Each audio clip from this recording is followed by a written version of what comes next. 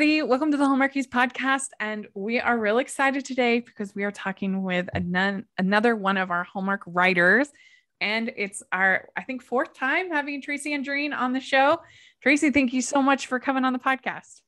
I'm happy to be here. And I was actually wondering, it was like, before we started the call, I was like, is this my fourth one? Because I think the last one we did, it was you, me, and Kat. Yeah, Katrina. which was legendary. Yeah. It was fun. It was a lot of fun. Yes, we just Katrina Law. Law, It went if off people the rails don't know. It went off the rails from like the get-go. No, yes, this is our fourth. Third. I'm excited. Third. Is it? Third. Because we've had Tracy Gardner on, who is another author. So this is our third time. Last time was you and Katrina Law, who is your sister-in-law. So that was really fun. And today it's very exciting because not only are you here as an incredible screenwriter for Hallmark Films, but you're also your first-time novelist. Congratulations. Yes, thank you. I am excited. I am really thrilled to be able to kind of like shift gears a little. I mean, it's still Christmas. It's all Christmas all the time. Yeah. But at least it's a different kind of not genre, but a different platform. Well, it is a different genre because this is a young adult book. It's quite That's different. True. And I just felt so proud of you when I saw it. I was thank you. That's so amazing. So I got my degree from the University of Oklahoma in writing in novel writing or whatever in writing. And that was kind of the direction that my interest was in.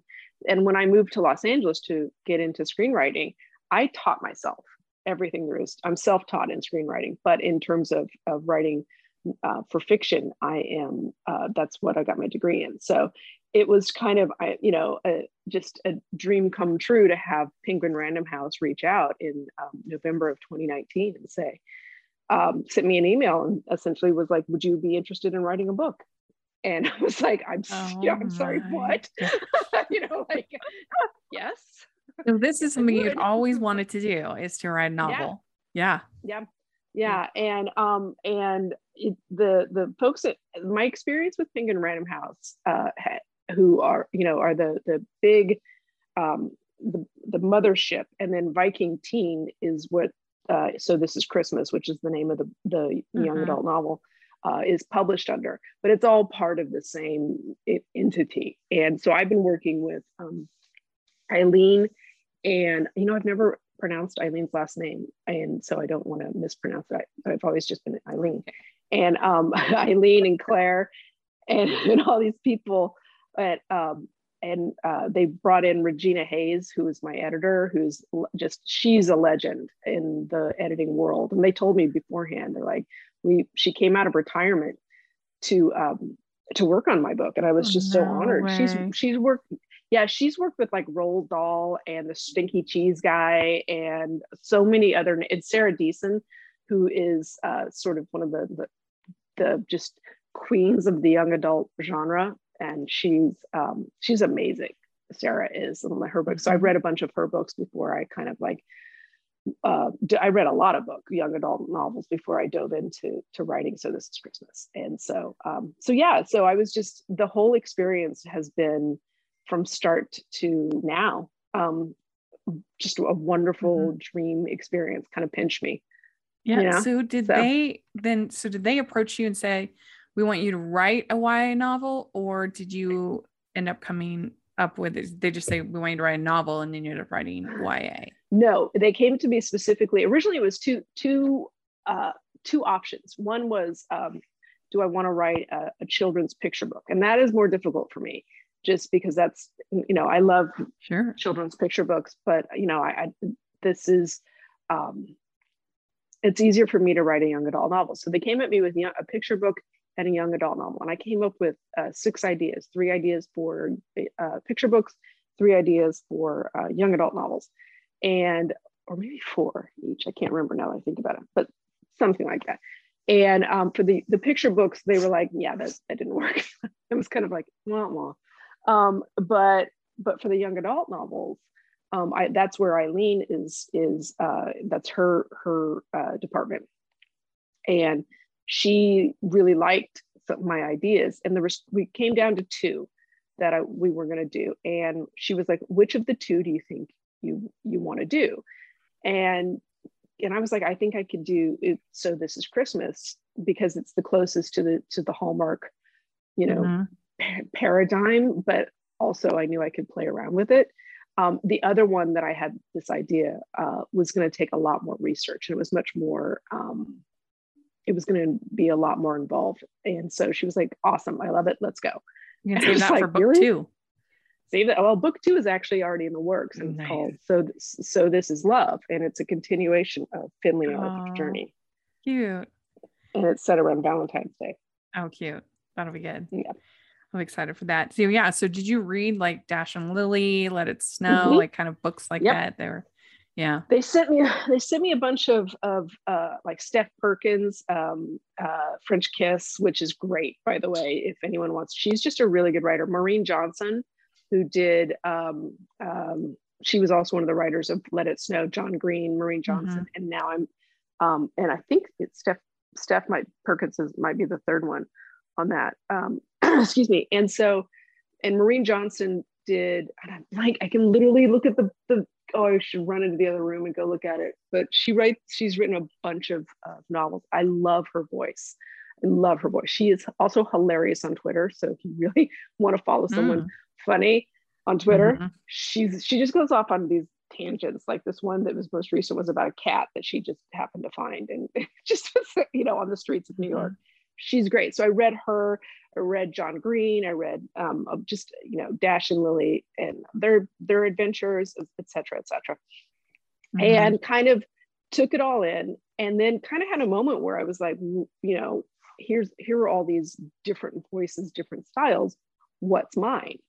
And at first I was trying to figure out, like, do I try to shift my style more like John Green, or do I try to shift it more like Maureen Johnson? And so you can kind of, when you read the book, you can kind of see little bits at the beginning, particularly at the beginning, where I'm kind of finding my way in terms of my voice.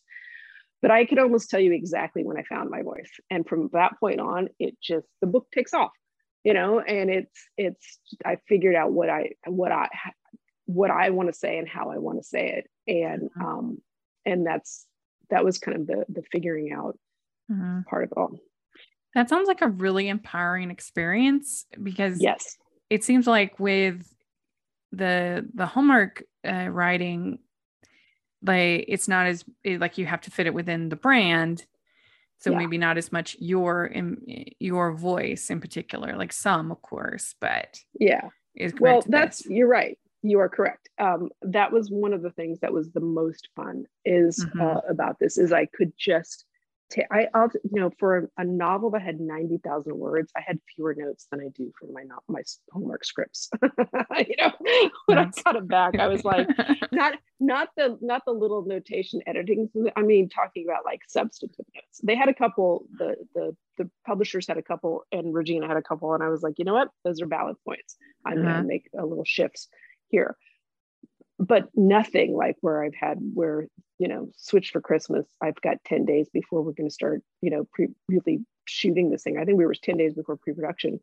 And I got the note, this particular storyline had to be fundamentally changed.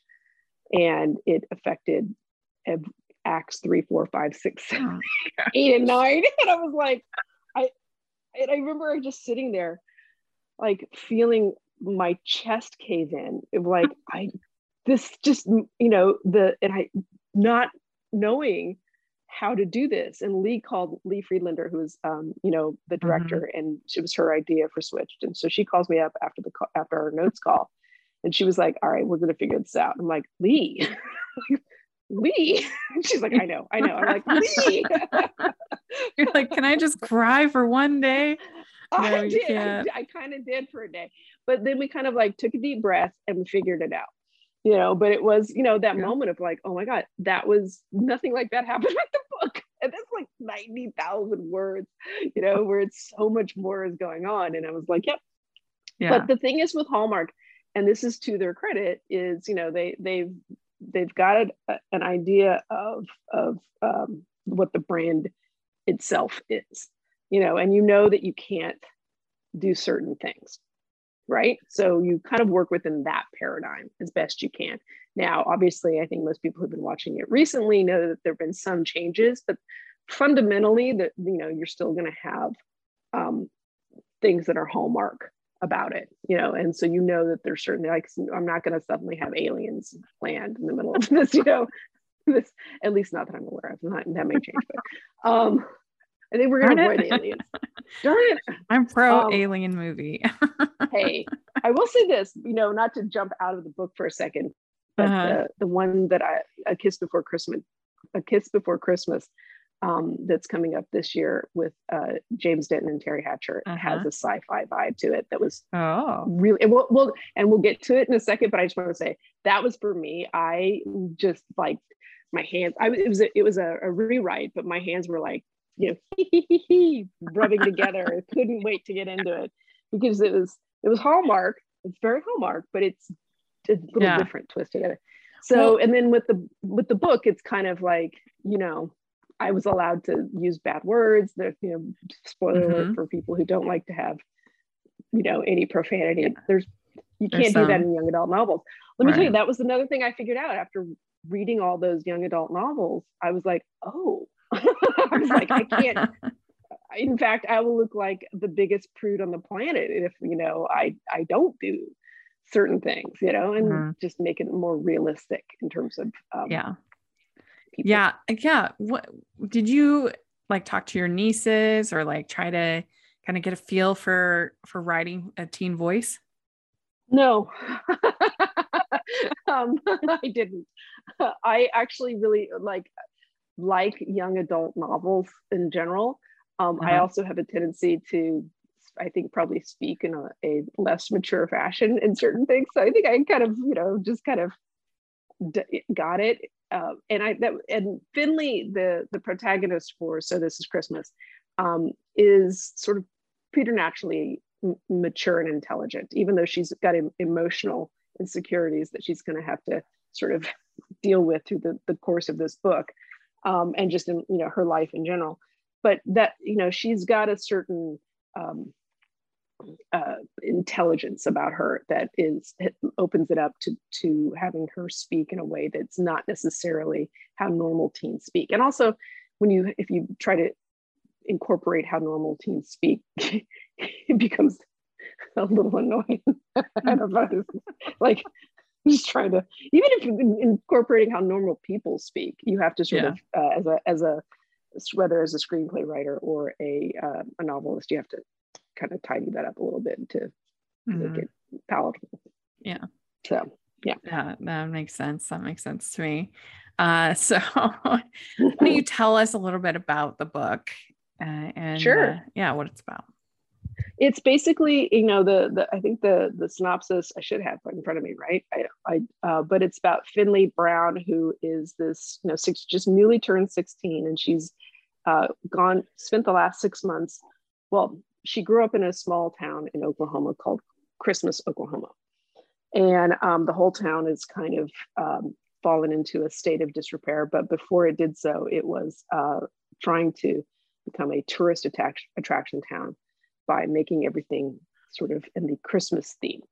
And they're over some time, because of some things that happened, it's kind of fallen on hard times. So, but Finley herself, you know, she's her parents, her mom and dad, she's an only child, and her grandmother runs an inn in the town. And Finley has always been just too smart for her own good.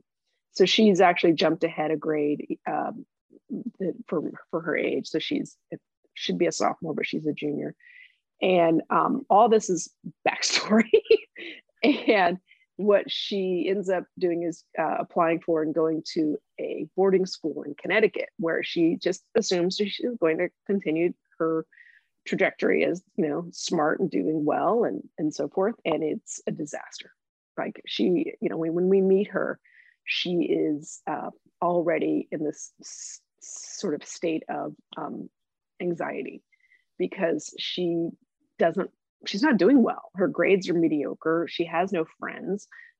She can't quite figure out what to do. She feels like I was gonna say fish out of water, but she feels just everything's wrong. And she decides this Christmas that she's going to go back to her hometown, and she's probably going to stay there. She's not going to go back because she's failed. And so when she arrives back into her small town of Christmas, Oklahoma, thinking everything is going to be exactly as she left 6 months ago, nothing is like it was when she left 6 months ago. Her best friend is now dating her boyfriend. Neither of them, her ex-boyfriend, excuse me, Brody. Neither her best friend or her ex-boyfriend managed to tell her this in the last 6 months that this was happening. She just sort of stumbled on it on her own. Her parents are separated. They didn't tell her this either, even though they have weekly phone calls. And her nemesis from high school, Aisha, is now working at her grandmother's inn, and they'll be working together over this Christmas break, right? So when we meet Finley, when the Christmas story starts itself, she's just like, this Christmas sucks. And then Arthur arrives, and Arthur is Arthur Chakrabarti Watercress, which I find a name that makes it's a good name. It's just one of those names where I knew it was going to be Chakrabarti, but I could, like, when watercress popped in my head, my mom asked me this. She's like, why watercress? I'm like, I couldn't get it out of my head. I was like, I just thought, God, but it just stayed. And I kept trying to come up with different names, and this was the name that stuck. And after a while, as a writer, when something keeps coming back, you finally just say, okay, that's what it is then, Just go for it. Yeah. And you're like, you almost want to be like, well, that's not the name I would have chosen. Like, but, and so Arthur Chakrabarti Watercress is a student at her boarding school, and he's British, and he has his own demons that he's dealing with. And he arrives with his Aunt Esha, and who is both are English, even though they are, his aunt is of full Indian descent, and Arthur is half Indian and half English. I mean, white, I guess, white, right. English, Anglo-Saxon. Right. And then they arrive, and they've been, led to believe that Christmas is the sparkling, perfect Christmas holiday town, and it is anything but. And so Arthur is upset with Finley, essentially, and and he's kind of a bit of a, he's a bit of a uptight little snob when we first meet him. He's a little mix of Mr. Darcy and so just an uptight brat when you kind of meet him, and he basically tells Finley, like, you better make this up to me. And so she's like, fine, whatever, I have nothing else to do except wallow in my own self-pity. So that's the beginning of the story, is all of that is the backstory to Arthur and Finley working together to show his aunt and him the perfect Christmas here in Christmas. And then wacky hijinks ensue. It's really fun. And I have to say, like, a lot of times the kind of angsty teenager kind of stories are not for me. Like, even if I recognize that they're well done, it's just like one of my least favorite genres. I'm just like, well, thanks for taking it on. We recently, Marissa and I recently ranked the Freaky Friday movies, and watching all 4 of those within the course of like 2 days, because there's 4 of them, believe it or not, was a lot. It was a lot of teenage angst. I was like, wait, we're talking like Jodie Foster? Jodie. Friday? Yeah, there's 4 of them, believe it or not. There's one with Jodie Foster. There's one with Shelley Long and Gabby Hoffman from the 90s. Oh. Yeah, that no one knows about. And then which is actually really good.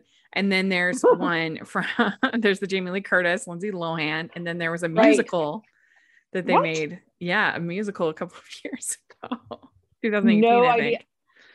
I only know about the Jodie Foster and the Jamie Lee Curtis, Lindsay Lohan one. So you got to listen to the ranking. I do. I clearly do. I need to like get up to date on that. Good on you for diving into this really unexplored, question. And I thank you for answering. What did you come up with? Which one was your favorite? The favorite? Yeah, I actually, in my ranking, spoilering? I know we'll check out the actual episode, but I actually, the Shelley Long one actually was my favorite. I thought she was the best teenager inside mom. Okay. Right. Got it. So she was best. But it's shocking because that movie was made for like ABC, World Disney, whatever, in 1995, and both her and the teenager smoke in that movie, which you would never see in a million years now, ever. It's like, so funny. Whoa. I just watched Poltergeist the other day, right? And 80s movie, horror film, and all this stuff. But like just watching it and all the stuff that you cannot do today for good reason, by the way. I'm not 95 isn't that long ago though. Like I was in high school and it's not that long ago. And that's why I was so surprised that, like, because so the mom is a smoker. So when she's in the teenager body, she's smoking. And I was just like, whoa. Yeah. I mean, I think that's probably, I would not be surprised at all if that's the reason why that version is not on Disney Plus, is because of that. I wouldn't be surprised at all, because I remember years when I first was diving into the world of, I'm bringing it back to Hallmark, to do my first Hallmark movie. And I was just trying to figure out like, what is this? I said yes, that I could do it, but I didn't have a clue what I was getting into. So I just watched a bunch of them. And one of them, I can't remember which one, who the actors or whatever. It was actually a really good, a good one, but it was set around the world of like barista. It was like a barista competition. And this woman at the very, the wish list, right? Is it the wish list? Okay. There's one at the end, at least, a barista competition. Yeah. It's a barista competition. Yes. And she made a wish list of everything that she wanted. That's everything that she might, right? I thought it was adorable. I was like, okay, this is actually pretty cute, but he smoked in it. Yeah. And I haven't found that since then. Yeah. Like in the ensuing years, they aired it a few times and then it was just gone. Yeah. And I was like, I wonder if it's the smoking, is it like, can you just can't do that anymore? Like, or even in Joseph Williams in Poltergeist breaks out the cigar box full of pot. And I'm like, what is happening right now? Like,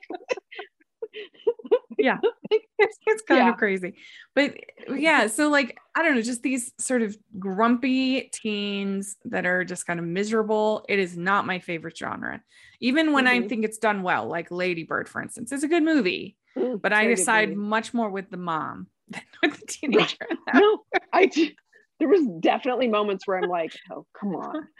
Like, you're a lot. You're a lot to handle. Yeah, you're a lot. But anyway, and so it's a tricky genre for me. And so I started reading and I'm like, this is funny. And that's what I think makes a difference is, that was the most fun. Yeah.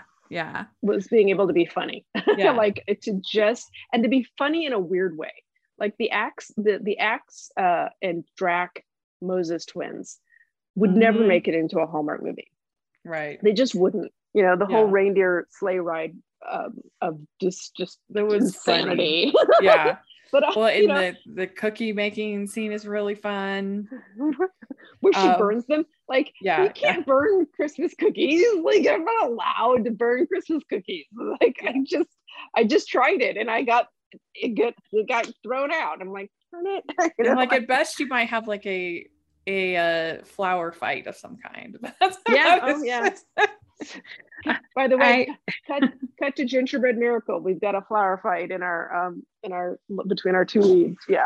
Yeah. I thought you did a really good job of kind of taking on some of those tropes, that are part of the genre. And I actually even have a little quote that I thought was really funny and I want to talk to you about.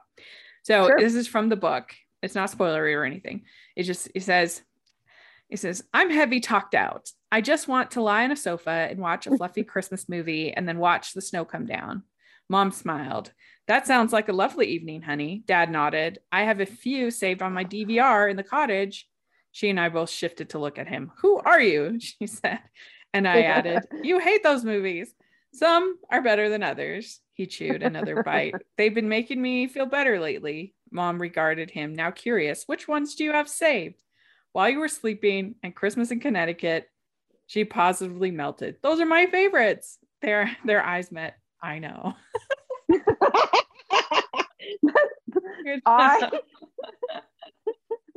I really enjoyed that. The mom and dad dynamic. Yeah, I like that. And just that, I think that you capture the dynamic of what makes these movies and these stories, if it's a novel, why we like them. It's that comfort that, I've been having a hard time, he says, and that they make me feel better. Yeah, they make me feel better. Yeah, they've been making me feel better lately.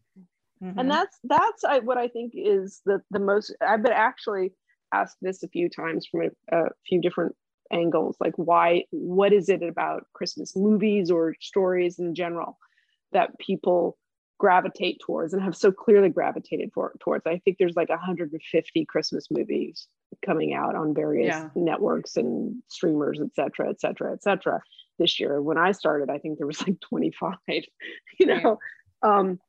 so why this explosion? And it is, as far as I'm concerned, it's comfort food. There's nothing wrong with that. The world is a scary place right now. And there's a lot of information coming at us from a lot of different sources, and there's not a lot of things that are certain.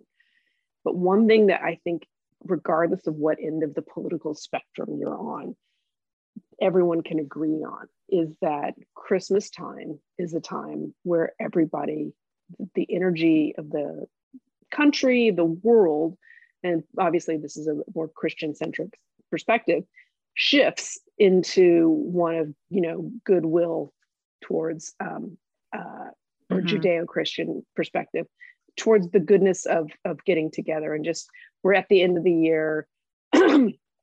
People are nicer to each other for the most part, and there's a more coming together. A lot of people go home to be with their families, or they're communicating with their families, there's that feeling to it. And so that's, in a world where we're all spread out all over, I mean, pandemic aside, when we were able to be all spread out, it is kind of that nice feeling of togetherness. And I support that completely. Even before I got involved in doing Christmas stories, whether book or a novel or movies. And I think there's something comforting of just knowing exactly what you're going to get and sitting down and getting it, just being like, I don't want to be challenged. I don't want to I'm not sitting down to watch Dune or something like that. Like I'm just watching a happy movie. That's just, it's something comforting about it. It really is. Yeah. And especially when so much of the TV series are the limited series that you see, or the streamer series, they tend to be more dystopian and kind of a darker turn, which, by the way, is great. It's delightful to get into. But I don't think it's a coincidence that Ted Lasso exploded, because when I got done with this the first season, I just wanted to sit down at the pub with those guys and just chat with every single one of them. I loved every single character, and in that show, and there was a beauty to it, a kindness to it, and that's something else that I think that these movies deliver when done well. Is that kindness and generosity are something that are, I don't think they're in short supply, but they are always appreciated, particularly when the world around can be a challenge. Mm-hmm. And these Christmas movies present kindness. And I'm a big proponent for that. And even with this novel for Finley, with her going through all of these challenges and her dealing with her own insecurities and uncertainties, and sometimes, you know, it was a balancing act between her having all of these things going on in her head and trying to, you know, sort them out, because I also had to keep in mind throughout all of this that she's only 16 and she's just newly 16. Yeah. So a lot of things that adults would say to her, like, hey kid, you know, that's not at all how it's going to go. Why don't you look at it from this perspective? She's 16. And this is, you know, she's still dealing with a lot of this emotional angst. But at the same time, at her core, she is a good, kind person. And so there was kind of like I think that actually helped her be relatable.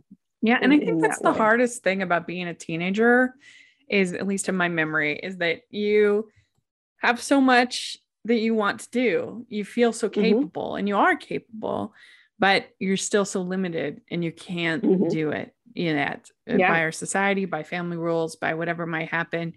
And so it's just very like frustrating, because you just want to be independent. At least I certainly did. And I mean, when I was 17, my mom had a baby, and I and I went away to college with my mom pregnant. And so the last thing that I wanted to do was to be at home, to be thinking about home, to be, you know, like this kind of thing. People would say like, oh, you know, are you homesick at all? And I'd be like, not really. No. Yeah. Well, not really. You know what? It's funny. Like, I remember when I went to college, and just that for my freshman year at college was, even though I was only like 2 hours away from my home, I was still within the state of Oklahoma. Yeah. I grew up in Tulsa, and I went to the University of Oklahoma, and that's like a 2.5 hour drive. And I still was thrilled to have like somebody not watching me 24/7. Not that my mom was a jail, but just to have that. Wait a second, it was scary. Let me tell you, there was a lot of stuff where I was like, I can do whatever I want. That's a lot. Yeah. Like, what do I do? But at the same time, you know, it was a really nice and freeing thing. And I didn't start getting homesick until I got older. And then me too. It wasn't until I was on my mission that I started to get a little bit homesick, because when I was on my mission, at the time they didn't allow you to have really any calls from home. And now that's changed quite a bit, but that was the only time. Where'd you go? I went to Indiana. Oh, okay. So I was in all over the whole state of Indiana, and it was a great experience. But yeah, I just definitely connected with Finley and her sort of desire to be independent, and her desire to control things. But then like realizing she has like no control. Like she wants to control Mia. She wants to control kind of everybody in her life, but she can't. That's so hard. And this is the other thing. This is the other thing about Finley that I was very clear on at the beginning, is she is wrong about almost everything. Consistently. Like, she has this view, like when we see her, like she is convinced like this is what, you know, Arthur's a jerk, you know, and all these particulars about all the people in her life. She thinks she knows exactly who they are. And then when you get to the end of the book, you're like, no, she was literally wrong, but in a good way about every single one of them, you know, and in a way that some of it's, you know, that there's some things like that were difficult, like having to leave people, even though in her life, and realizing that these people are not necessarily healthy for me to continue in this relationship. That's actually something that's a maturing thing to do, you know, for her, where I won't say who it is because we want people to read it. But like the decision to not go ahead with this particular relationship was something that I didn't learn until I got into my 20s. And I remember being like, you know, I think that this person is not good in my life, and I don't need to have them in my life. And that's a difficult choice to make. So That's true. yeah, So you also have a storyline with Grandma Joe. I do. Yes. And I don't know how much of it we want Yeah, to we give don't. I away. don't want to. I don't want. This is a Okay. tricky one because I want to talk about it, but at the same time, that's one of those things where Finley gets everything wrong, Right. and it's such a turning point for her in her figuring out that she's getting everything wrong. Mm-hmm. Like I just, and it affects so many things. So I don't want to, I know I want to talk about it, but I don't want to talk about it. But let's just, for the listeners, if you, if when you read it, like there's a lot of stuff going on with Grandma Joe that we don't really get to until the second half of the story. But I'll tell you who I had in mind when I wrote the character, who my visual was. It was Kate Blanchett. Oh. And so that was who's my visual for her in that one. Did you have a visual for Finley of who you?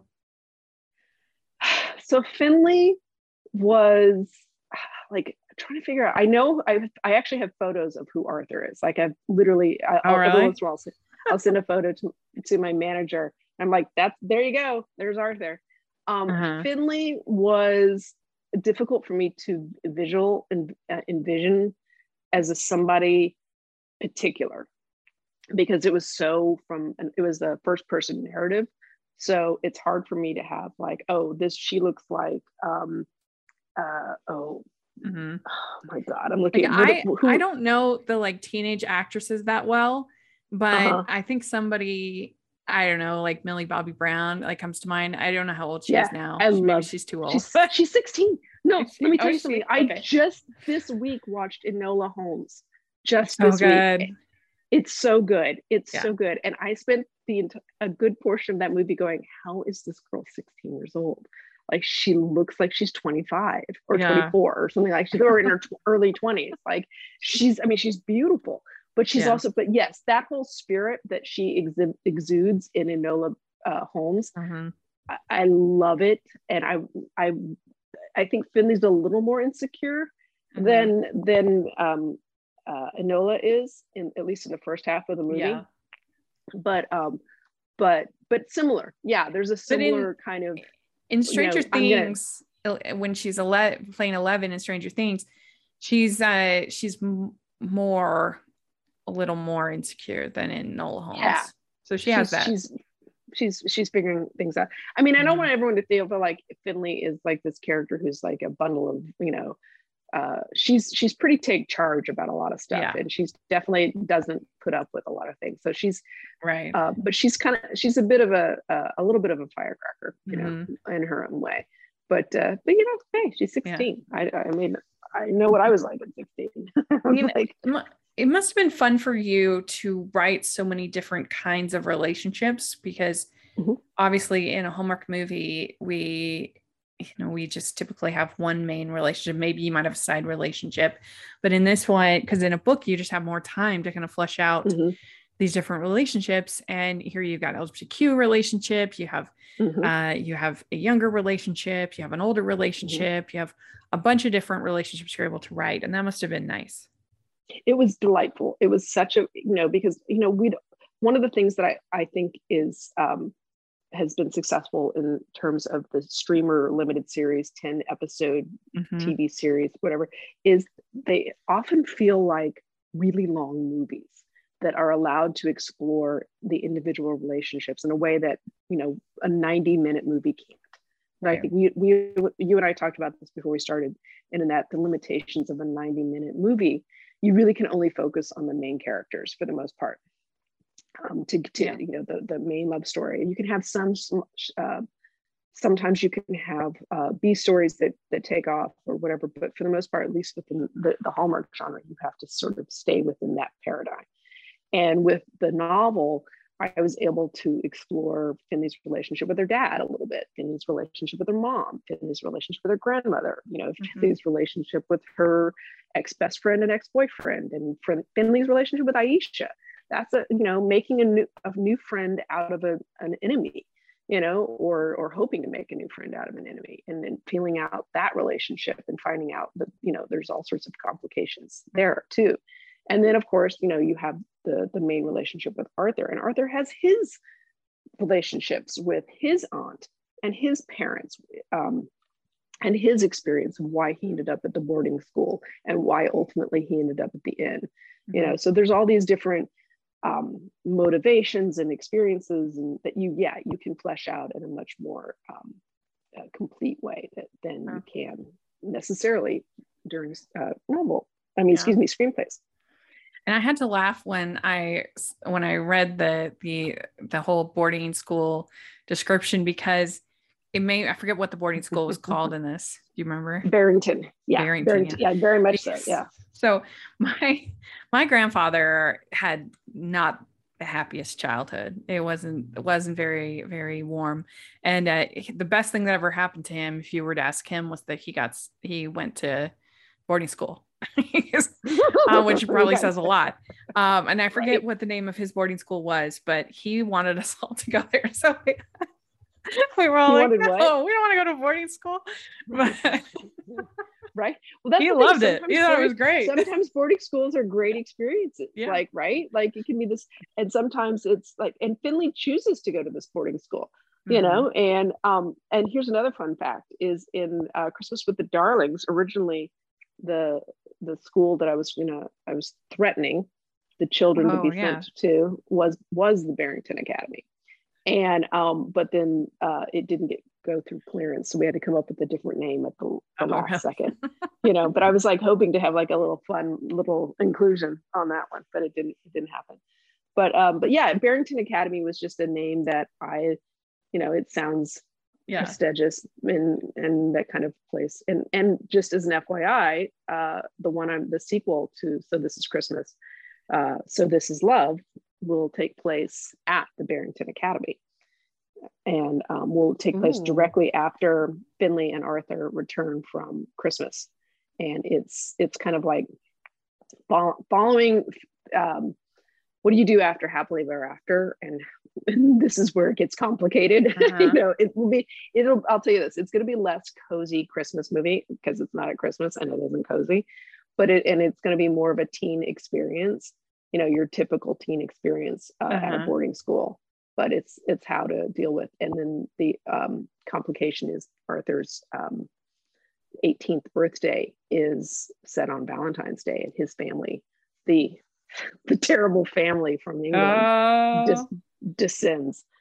So, oh no, yeah. So that's been fun. So it'll be the Barrington Academy plays a big role in the second book, as does Bronwyn. We get to finally meet Bronwyn and all of her evil machinations. Well, we'll definitely have you back on when that book comes out, because that sounds really fun. I gotta finish writing it. I have to finish writing the darn thing. Ho, ho, ho. We'd like to take a second and thank our sponsor for this episode of the podcast. It's the Hallmarkies Patreon. Do you love Hallmarkies podcast, especially at Christmas? Do you enjoy the holiday previews, recaps, interviews, and bonus episodes? If the answer is yes, please consider supporting the Hallmarkies Patreon. We need your help to do what we do both during the Christmas season and all year round. But not only do you help a podcast led by strong, independent women by becoming a Patreon, you get to become a part of the Hallmarkies family.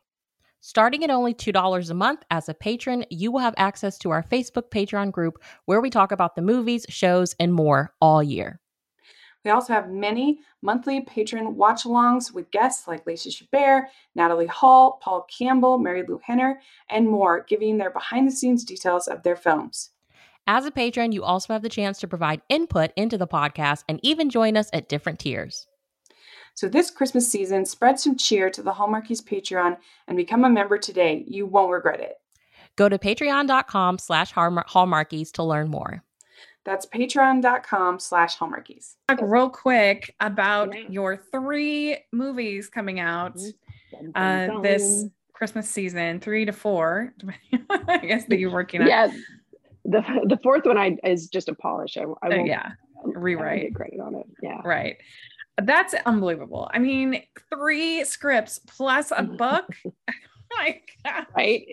That was a lot did your Christmas. family see you at all? No, they did not. In fact, I've literally I will say this, the pandemic, came in an opportune time. I'm just kidding. It was like, oh, to joke about a global pandemic. Hilarity. So yeah, no, I just was trapped in a room writing about Christmas for a long time. I actually have written a bunch more but these are just the ones that made it onto air. Like worked on a camp movie and a bunch of other stuff, but specifically the three that are coming up this Christmas season, two of them are rewrites, but one of them was a significant rewrite. I pretty much changed almost everything like this, and that's but I won't say anyway. So and the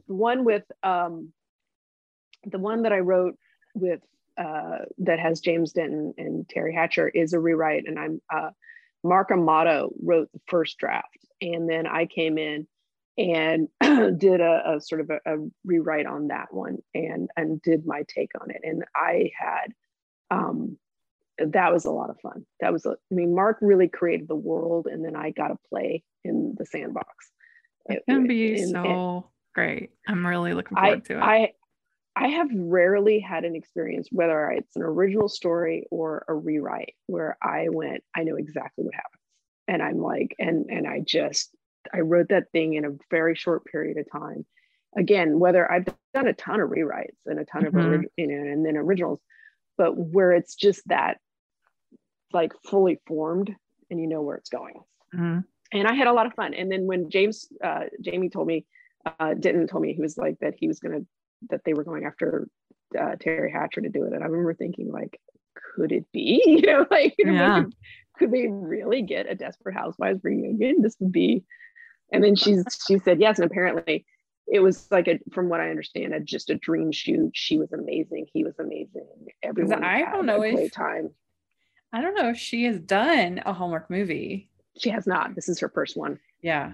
I can't remember her being in one. So that's one's going to be really fun. And so you have coming up in November, Gingerbread Miracle with Merritt Patterson and John Ecker. And that actually, that's produced by the one and only legendary producer, Annie Carlucci, who is a dream producer. She's also produced the Picture of Perfect Christmas we worked together on. I did an uncredited rewrite on Walking the Dog and took it through production with her. That's how we met. She and I met. And she produced Love of Course.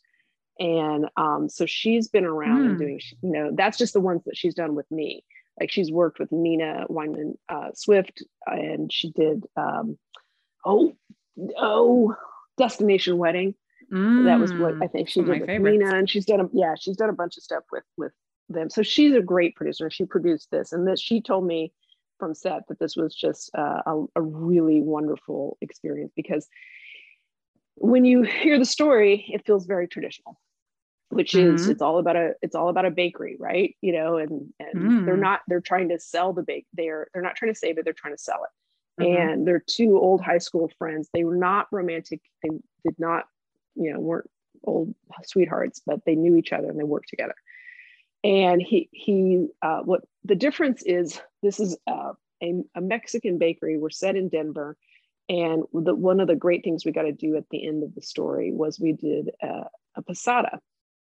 And I don't know if you've ever experienced one. I have never experienced one, although I feel like now, having watched, I think 10,000 videos about it and read so much about it, and and talked to so many people about it. But it's a Mexican-based sort of like story, I guess. It's originated in Mexico. That is a recreation of the night that Mary and Jesus, of the night of Jesus' birth, as they go from door to door seeking shelter. There's a Disney short, a classic Disney short, where they show that going house to house. I forget which one of the. It's in the package films. I forget which one, but I'll have to remember and send it to you. I'd love to see it. But oh, cool. That'd be really good. Yeah, they also have it in Elena of Avalor, which was such a well done show. They have that in because it's a fantasy land that has a lot of Latin and traditions in the land in Elena of Avalor. And so they have an episode like that.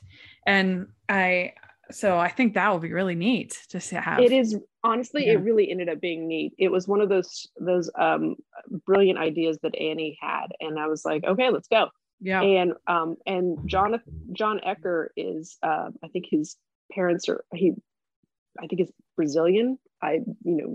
Is his origin, but he's, fluent in Spanish. And he was on Queen Sugar and a whole bunch of others, and Narcos and all that sort of thing. So he's a new face to the Hallmark world. But he and Merritt, just seeing the two of them together, like they're going to be a really pretty couple. Oh, that's cool. It's the short, the Disney one. It's called Las Posadas, and it's in the Three Caballeros, which is one of the package films. It's a really beautiful thing. And I was talking to my friend Jorge when I needed a translation of the actual Posada song at the end.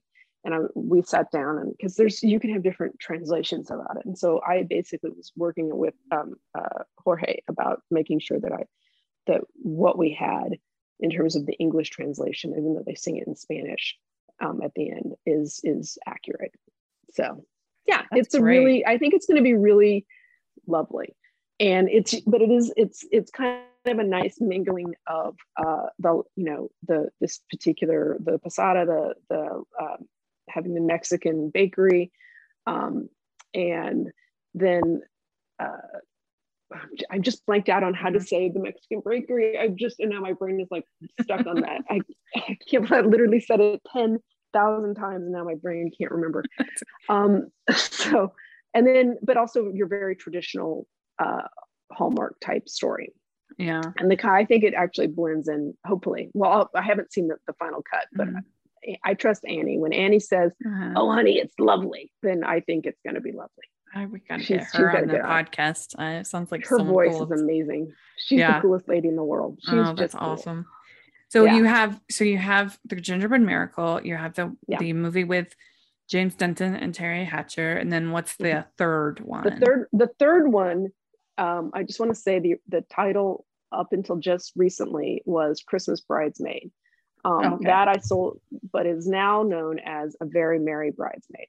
And it's my friend. I wrote it with my friend Elena Valdez, and she came up with this idea, and I was like, "That's a great idea." And so we sold it actually back in 2019, and it's been sitting around because of the pandemic.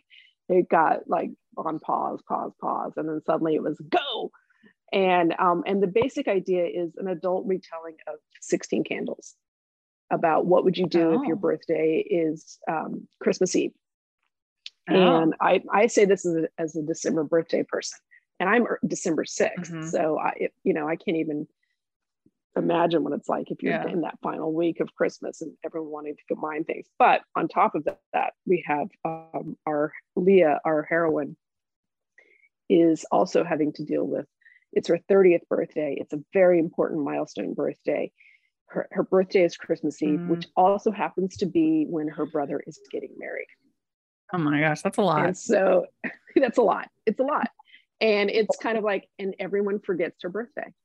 And it's her 30th milestone birthday, and except the best man, whose name is Drew, who comes back, and of course was her childhood crush, her brother's best friend, and he comes back, and he's the only one who remembers, so he secretly helps her celebrate her birthday. That sounds really cute.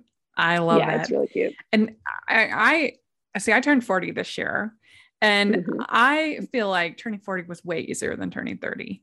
Just because when I turned 30, I just felt like I had accomplished nothing. And I had accomplished some things, but I don't know. I just feel like 40, it's like I had so much more. And like when you turn 30, for most of us, you're still in those sort of grunt years. where you're still just kind of making things happen, and you're just not where that you think you would have been. And yes, and I wasn't married. I didn't have family. I just felt like, oh, I am a loser. I hadn't even started. Right. And now I have like the podcast, I have my own home. I have so many different things that I didn't have when I was 30 that now I have when I was 40. And I guess I've let go of some of the like worry about some of those things that I haven't, that you still kind of feel at 30.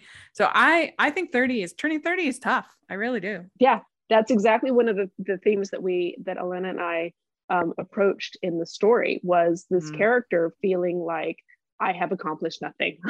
Like she's surrounded. The joke we kind of have in the story is literally her parents are doctors, her brother's a doctor, he's marrying a doctor, her ex-boyfriend's like everyone's a doctor on this thing, and she's like, I own a shop, like I own a shop that sells trinkets, and so there's kind of this moment of like, what have I accomplished at 30? Her best friends are married and they have 2 kids. So it's this kind of like thing that she's encountered, because I think 30 is the 30 from my perspective is that milestone birthday where you're no longer a kid. You can fake it a lot in your 20s, right? Even if as your friends are all starting to do it, but when you hit 30, you're like, I really am no longer a kid. Oh my God. Yeah. Like, this is serious now, isn't it? And then you hit 40 and you're like, oh, it's okay. Yeah. You'll be okay. Yeah. I think so. Like some of the pressure's off. Yeah. Well, it is, but that's the thing. That's in terms of a very merry bridesmaid. That's what our lead character encounters in terms of some of the things that she's able to. I hope, you never know until I will say, like, Elena and I worked on it. We really love this script, and the producers who came on and were lovely. I mean, we really just, of course, now I'm blanking on their names. I'm blanking on everyone's name. Do you know who they cast? I do, and I'm not allowed to tell. Oh, you're not allowed to tell. But okay. I'm not allowed to. Yeah, they said, because I asked, I was like, can I go? And they're like, no, we're going to do an announcement. I'm like, okay. All right. But I will say she's got a lot of followers on social media. I'll say that. Yeah. Okay. So, and the guy is on a CW show. Oh, so, okay. And I might add, he is ridiculously handsome. Ooh, good. That's all good. And I think she's done one Hallmark Christmas movie before. This is his first, as far as I can tell. Oh, okay, good. So there we go. That's good. See, there we go. Speculate all you want, listening, please. And I think it'll air probably in December is my guess. Okay, good. Well, that's very exciting. Congratulations on the book. Thank you. Thank you for taking the time to talk with us, and so excited about your upcoming projects and even the book after that. It's just very cool. You should be very proud. Well, I am, and I'm very grateful about being given the opportunities, because there's a lot of people out here who are good writers that just don't get the opportunity, and I'm grateful to have been given the opportunity. And thank you. Speaking of opportunities, it's delightful to chat with you again, Rach. It's I'm like, oh yeah, how you doing? I was looking forward to it. I really, really do. Always have fun. Yes. Well, let us know if you're listening, what you think. If you get a chance to read the book, then tell us what you think. And we'll have our affiliate link in the description. So if you want to purchase the book, check it out, and helps us the podcast a little bit. So take a look at that. And Tracy, where can people follow you on social media? Tracy, TRACY _Andreen at Twitter. And then I think it's similar, or you can just find me on the same. I keep it really easy, just my name at Instagram. And we'll have all of that in the description, so you can follow Tracy. Right. And you can follow me at Rachel's Reviews, all of our social media, iTunes, YouTube, and on Rotten Tomatoes. So check that out. A lot of reviews coming. And make sure you're following the podcast at Hallmarkies Pod and Hallmarkies Podcast, all of our social media. And if you are listening on iTunes, please leave your ratings and reviews. That really helps us so much, especially during this holiday season. And then also, if you are listening on YouTube, please give the video a thumbs up and subscribe to our channel. We sure appreciate that so much. We also have our patron group, which you can be part of the monthly watch alongs, which Tracy has been our guest several times for those. And so fun. And we have in the month of November, we have Anna White coming on, writer Anna White, who wrote Check-In. We're going to be watching Check-In to Christmas, which is so much fun. So that's going to be a great one. And so you don't want to miss out on being a member of the Patreon. It's really cheap and it's a great way to support us. And we really appreciate that. And then we also have the merch store, which has tons of fun festive designs. And we got some new ones coming this season. So make sure you take a look over there. We really appreciate it. And thanks so much, Tracy. This was great. And like I said, congrats on all that you have accomplished this year. It's really impressive. And I look forward to many more interviews. Thank you. All right. Bye, everyone. Merry Christmas. Merry Christmas.